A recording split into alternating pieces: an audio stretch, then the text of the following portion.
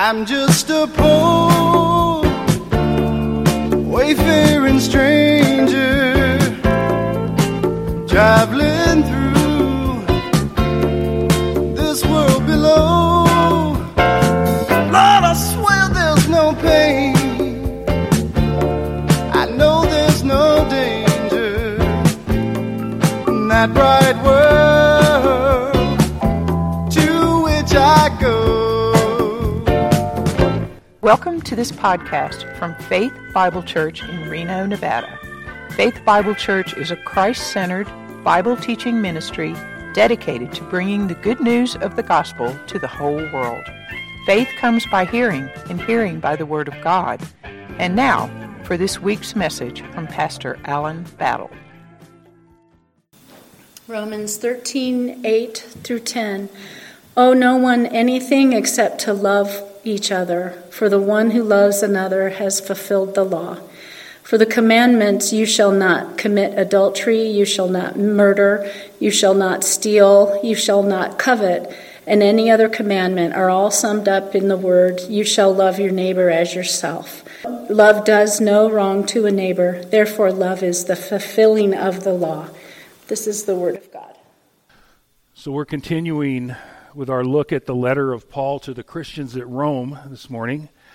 A few weeks ago, we made the transition from the doctrinal first part of the book that defines the gospel, and now we're looking into the practical Christian living section of the book that began in Romans chapter 12. It began with this admonition. I appeal to you, therefore, brothers, by the mercies of God, to present your bodies as a living sacrifice, holy and acceptable to God, which is your spiritual worship. Do not be conformed to this world, but be transformed by the renewal of your mind, that by testing you may discern what is the will of God, what is good and acceptable and perfect. So, how do we live every moment as a sacrifice to God? How do we worship God with our whole life and prove what is good through our actions in this world? Our last two sermons dealt with how we do this in the realm of our relationship to the state. We saw that every human ruler that has ever existed was actually placed there by God for his own purposes, and that we are obligated to submit to those authorities as long as they don't prohibit us from doing things that God commands or command us to do things that God prohibits. And we saw that we owe taxes to the government and that we also owe honor and respect to the governors. But now in verse 8, the focus is shifting to how we live out our relationships between one another, other people. So today we're going to see that although we're no longer under the Old Testament law, we are under a new law, the law of love. We've already seen in Romans 6:14 that we are not under the law, but we're under grace. And Romans 10:4 says that Christ is the end of the law for righteousness to everyone who believes.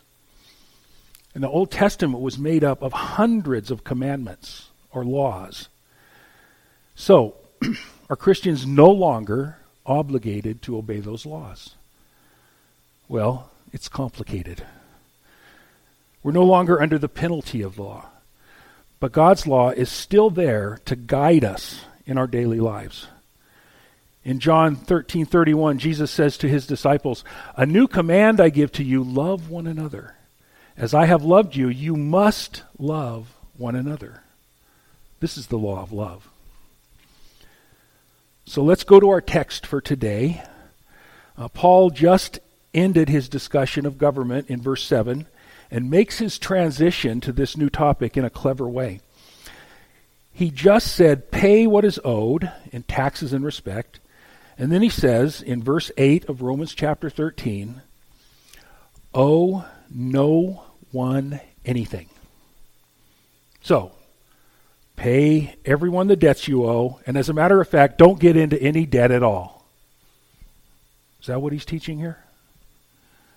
Some Christians do believe that. They believe that we should never have any debt.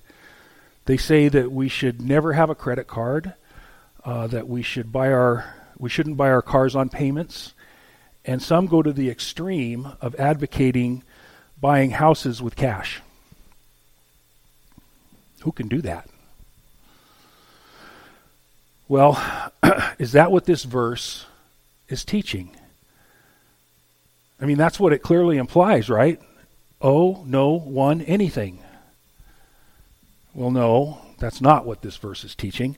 And we're going to continue with the next phrase in this verse in a minute, and you'll see that. But before we go on, I want to talk a little bit about debt. Whenever we're trying to figure out what Scripture is saying, we have to take it in its context. And we can't just pull a phrase or a sentence out and make a doctrine out of it. And not only do we have to put it in its immediate context, we have to put it in the context of the whole Bible and see what the Bible says about the whole topic. So scriptural statements like God is love or judge not have been cherry-picked and used to justify some very unbiblical ideas. And that's what some have done with this verse. So does the Bible prohibit us from incurring debt? Actually, no. What's it say in the law? Exodus 22:25. If you lend money to any of my people with you who is poor, you shall not be like a moneylender to him, and you shall not exact interest from him. So it says, if you do lend to the poor, don't charge them interest. You know, we have a whole industry in the United States that violates this law every day. The payday loan shops. Who are they loaning to? Mostly to people with little income. People we would call the poor. And they charge outrageously high interest. But this verse doesn't say that you can't charge interest at all. It just says, don't charge it to the poor. And if it's okay to lend, then it has to be okay to borrow. And there's rules for that too. Look at Psalm 37:21. The wicked borrows, but does not pay back. But the righteous is generous and gives. So if you do borrow, you have to pay it back. And in the Sermon on the Mount, Jesus tells us not to turn away someone if they want to borrow from you. So borrowing is okay at times. But none of this gives us a license to borrow foolishly. A wise person stores up wealth, if he can, for his old age, for his children, for giving it away. The misuse of credit has ruined many a life. In his Financial Peace course, Dave Ramsey advocates completely getting rid of all credit cards. While that seems drastic, a lot of people need to take that drastic action to free themselves from the destructive addiction to credit that they have. So, if the first part of the verse is not a command to stay out of debt, then what does it mean? As I mentioned, Paul is making a clever transition here. Romans 13. Owe no one anything except to love one another. He's playing with the word owe here. He's saying that there is another kind of debt that we all owe, the debt of love. And this is a debt that can never be fully discharged. There will never be a time when we don't owe love to our brothers and sisters. And the Greek grammar here makes that very clear. It could be translated, owe no one anything except to be loving one another. It's an ongoing action. And the New International Version captures this meaning well. It says, let no debt remain outstanding except the continuing debt to love one another. And then look at the last part of this verse. For the one who loves another has fulfilled the law. How does love fulfill the law if Christ is the end of the law? Well, in one sense, the law is still in effect. Look at Matthew chapter 22, where Jesus is confronted. They say, "Teacher, which is the great command in the law?" And he said to them, "You shall love the Lord your God with all your heart, with all your soul, with all your mind. This is the great and first commandment. And a second is like it. You shall love your neighbor as yourself. On these two commandments depend all the law and the prophets." So I ask you, are these laws still in effect? Are we no longer obligated to love God and our neighbor? Of course we are. Being a living sacrifice is synonymous with loving God with all of our heart, soul, and mind. And Paul begins this very passage by commanding believers to love one another. And this is a constant concern in the New Testament, beginning with Jesus. He said that the world would know that we're his disciples if we have love for one another. So love is at the core of our mission to reach the world.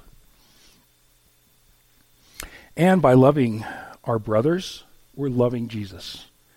He said that if we do a loving act for the least of these, his brethren, then we're doing it for him.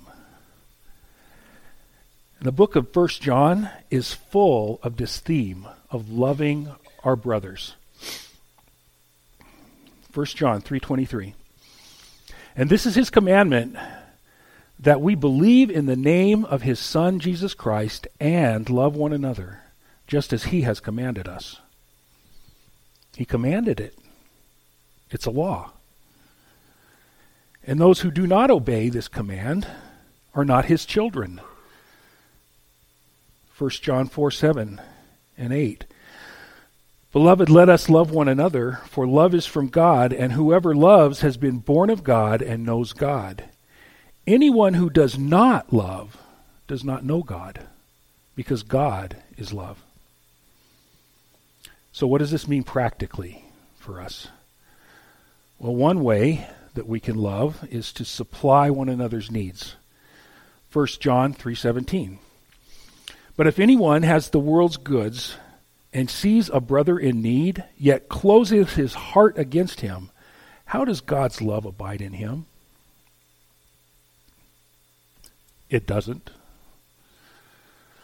Forgiveness is another way that we can love one another. In his discussion of love in the letter to the Colossians, Paul says this: "Bearing with one another, and if one has a complaint against another, forgiving each other. And as the Lord has forgiven you, so you also must forgive." We must forgive, it says. Jesus said that God won't forgive us if we don't forgive our brothers. Now, this doesn't have anything to do with our salvation. It has to do with our daily walk with God. 1 John was written to Christians, to people who have already accepted the irrevocable free gift of eternal life. Yet the apostle begins his letter with, "If we confess our sin, he is faithful and just to forgive us our sin and cleanse us from all unrighteousness."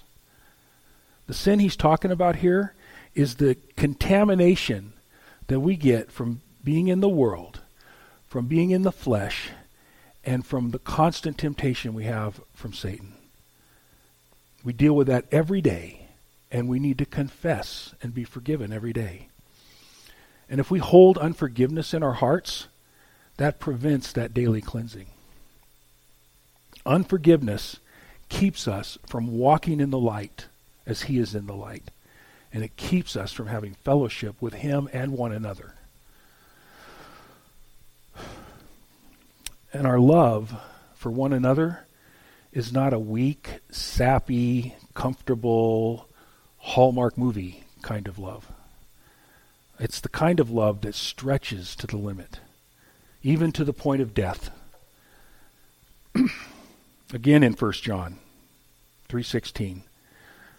"But by this we know love, that he laid down his life for us, and we ought to lay down our lives for the brothers."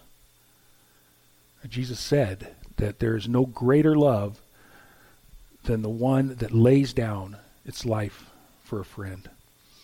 And that's what he did for us when he died on the cross, to pay the price for our sins.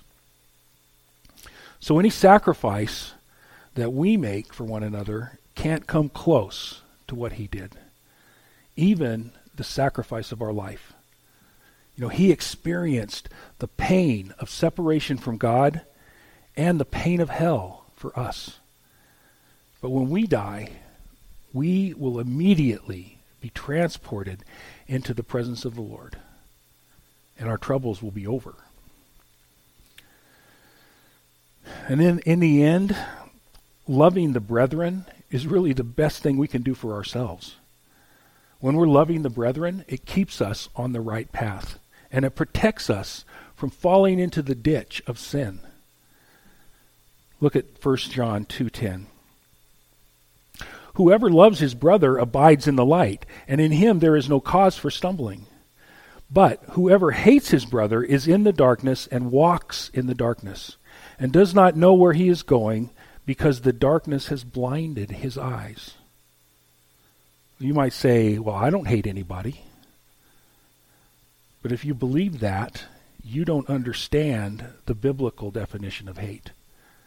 Hate can simply be indifference, not caring. Love is caring for others. But is this love only for other Christians? Look at verse 8 again. Owe no one anything except to love each other, for the one who loves another has fulfilled the law. The first part of the verse says to love each other. That's each other Christians. But the last part just says another. This is the neighbor of love your neighbor. It can be anybody that God brings into your life. By showing the unbeliever kindness, acceptance, mercy, and generosity, we're giving them a peek into God's character. But that love can't stop there. We also have to be ready, always ready to be able to give them an answer for the hope that is in us, so that they too can believe the gospel and come into the kingdom with us. Now Paul shifts from the positive aspects of love to the negative. By that I mean things we do not do when we love people. So Romans 13:9 says, for the commandments, you shall not commit adultery, you shall not murder, you shall not steal, you shall not covet, and any other commandment are summed up in this word, you shall love your neighbor as yourself. So now Paul reaches back into the Old Testament law for his commandments. The 10 Commandments are a summary of the whole law, and they can be divided up into 2 categories. The first 4 commandments pertain to our relationship with God. No gods before him, no graven images, don't take his name in vain, and keep the Sabbath. The rest of the 10, the other 6, deal with our relationship to our fellow man. And then all the laws of the Torah, the first 5 books of the Bible, can fit into those 2 categories. And Jesus boils them down into only 2 commandments that we just read. Love the Lord your God, and the second, love your neighbor as yourself. And Jesus tells us that all the law and prophets hang on these 2 commandments. The law and the prophets is just a way the Jews used to say the Old Testament, what we call the Old Testament, to them the Bible. So the Old Testament is summed up in those 2 categories. Now Paul is only dealing with the second category here, our responsibility to our fellow man. And he lists 4 of the 6 commandments.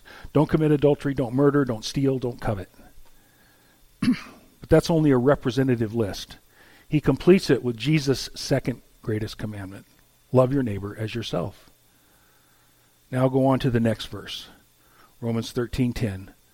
Love does no wrong to a neighbor. Therefore, love is the fulfilling of the law. The word fulfill is used many times in the New Testament when speaking of the fulfillment of prophecy. The overwhelming majority of the 86 some times this word is used, it's used in this sense. When prophecy happens, as foretold in the Old Testament, it has been fulfilled. It's been completed. And I believe that when you and I are loving one another, we are literally fulfilling the prophecy of the Old Testament. Jesus told the 2 disciples on the road to Emmaus that his coming was the fulfillment of all the prophets had written. Now listen to what Jesus said in Matthew 5:17. Do not think that I have come to abolish the law or the prophets. I have not come to abolish them, but to fulfill them. The first coming of Jesus literally completed the old covenant. And the church is a part of that fulfillment. The formation of the church is just as much a part of his first coming as was his life and death and resurrection. It was the whole point of his coming, to redeem and purify a people for himself, to be set apart for God. So the Old Testament has been completed, but the law of love will never be completed. As we saw back in verse 8, we are to continually love each other. This is the obligation that Jesus gave to us when he said, "A new commandment I give to you, that you love one another." And this commandment isn't just for time, it's also for eternity. Do you remember Paul's discussion of love in 1 Corinthians 13? In there he says, love will never end. It goes on into eternity, into heaven. And the second greatest commandment then will never go away. We are still and always be under that law. James says we're under that law in James 2:8. If you really fulfill the royal law according to the scripture, you shall love your neighbor as yourself, you're doing well. And then he goes on to say that we'll be judged according to that law. So speak and so act as those who are to be judged under the law of liberty. For judgment is without mercy to the one who has shown no mercy. Mercy triumphs over judgment. And then he says if we're not obeying the law of love, that we're not even saved. He says that faith without works is dead. Is that scary? Does that sound like James has just thrown grace out the window? No, that's not what he's teaching. We know that nothing we can do, no amount of works that we could ever do, could save us. It's totally the work of Christ on the cross and our faith in him that gives us eternal life.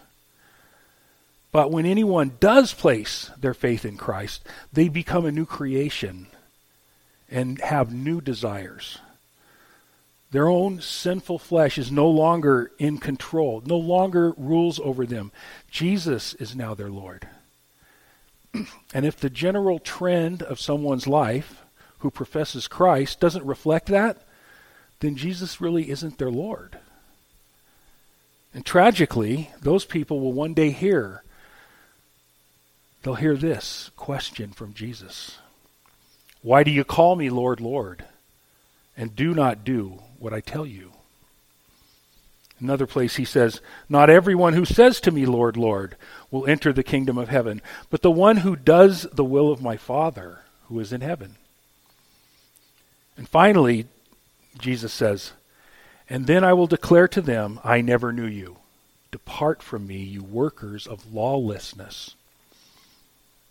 I pray that no one here or anyone listening on the podcast will ever hear those words.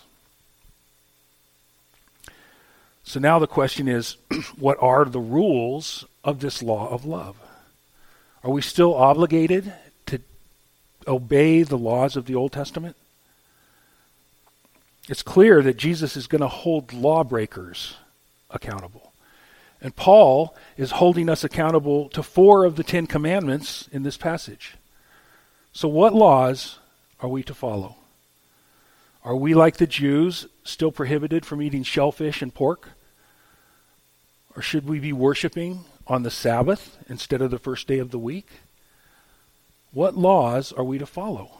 What's the difference? Well, the difference is in the covenant. You and I are not under the old covenant. We're under the new covenant. That agreement was made with the Jewish people. Gentiles were never a party to the old covenant.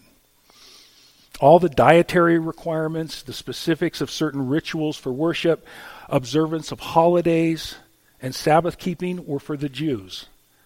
It was their contract with God. So think of it this way. If you make a contract with your neighbor on the right side of your house, does that require your neighbor on the left side of the house to adhere to that contract? No. You only made the contract with one person. God didn't make the old covenant with us. Christians have their own contract with God. And it has a lot of the same stipulations as the old covenant, but not all of them. The new covenant is the New Testament. And in it, we find all of the particulars of the law of love. You and I signed that contract when we put our faith in Jesus Christ. So you might be sitting there and thinking, this is impossible. I can never live up to this. And I would agree with you, except for one amazing fact. You, child of God, have the Spirit of God in you to help you fulfill the law of love. Paul already revealed the secret back in chapter 5 of Romans. Romans 5:5 says, God's love has been poured into our hearts through the Holy Spirit who has been given to us. And in 1 John, he says the same thing. After all those heavy requirements that he lays on us to love our brothers, he says this, we love because he first loved us. That's our motivation, and that's our power. Look at Philippians chapter 2, verse 12. Therefore, my beloved, as you have always obeyed, so now, not only in my presence, but much more in my absence, work out your salvation with fear and trembling. For it is God who works in you, both to will and to work for his good pleasure. God's the one that's doing it in us. He gives us both the want to and the how to. But in order to fulfill this law of love, we have to choose to obey him and work out our salvation. Even a small step in that direction, even a mustard seed size faith, is going to provide us with all the resources we need to accomplish his will. Is this kind of radical love scary to you? It'll remain that way until you choose to step out in faith and obey the law of love. Let's pray.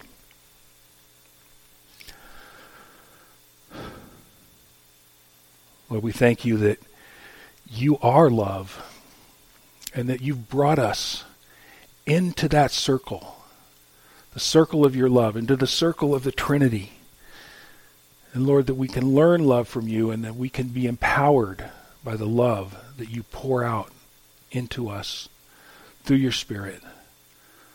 So, Father, I pray that you would just prompt us in many small ways to love one another here as a church, and to reach out to those around us with your love.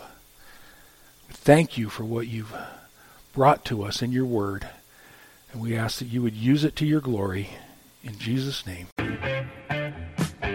Thank you for listening to the preaching of God's Word from Faith Bible Church in Reno, Nevada.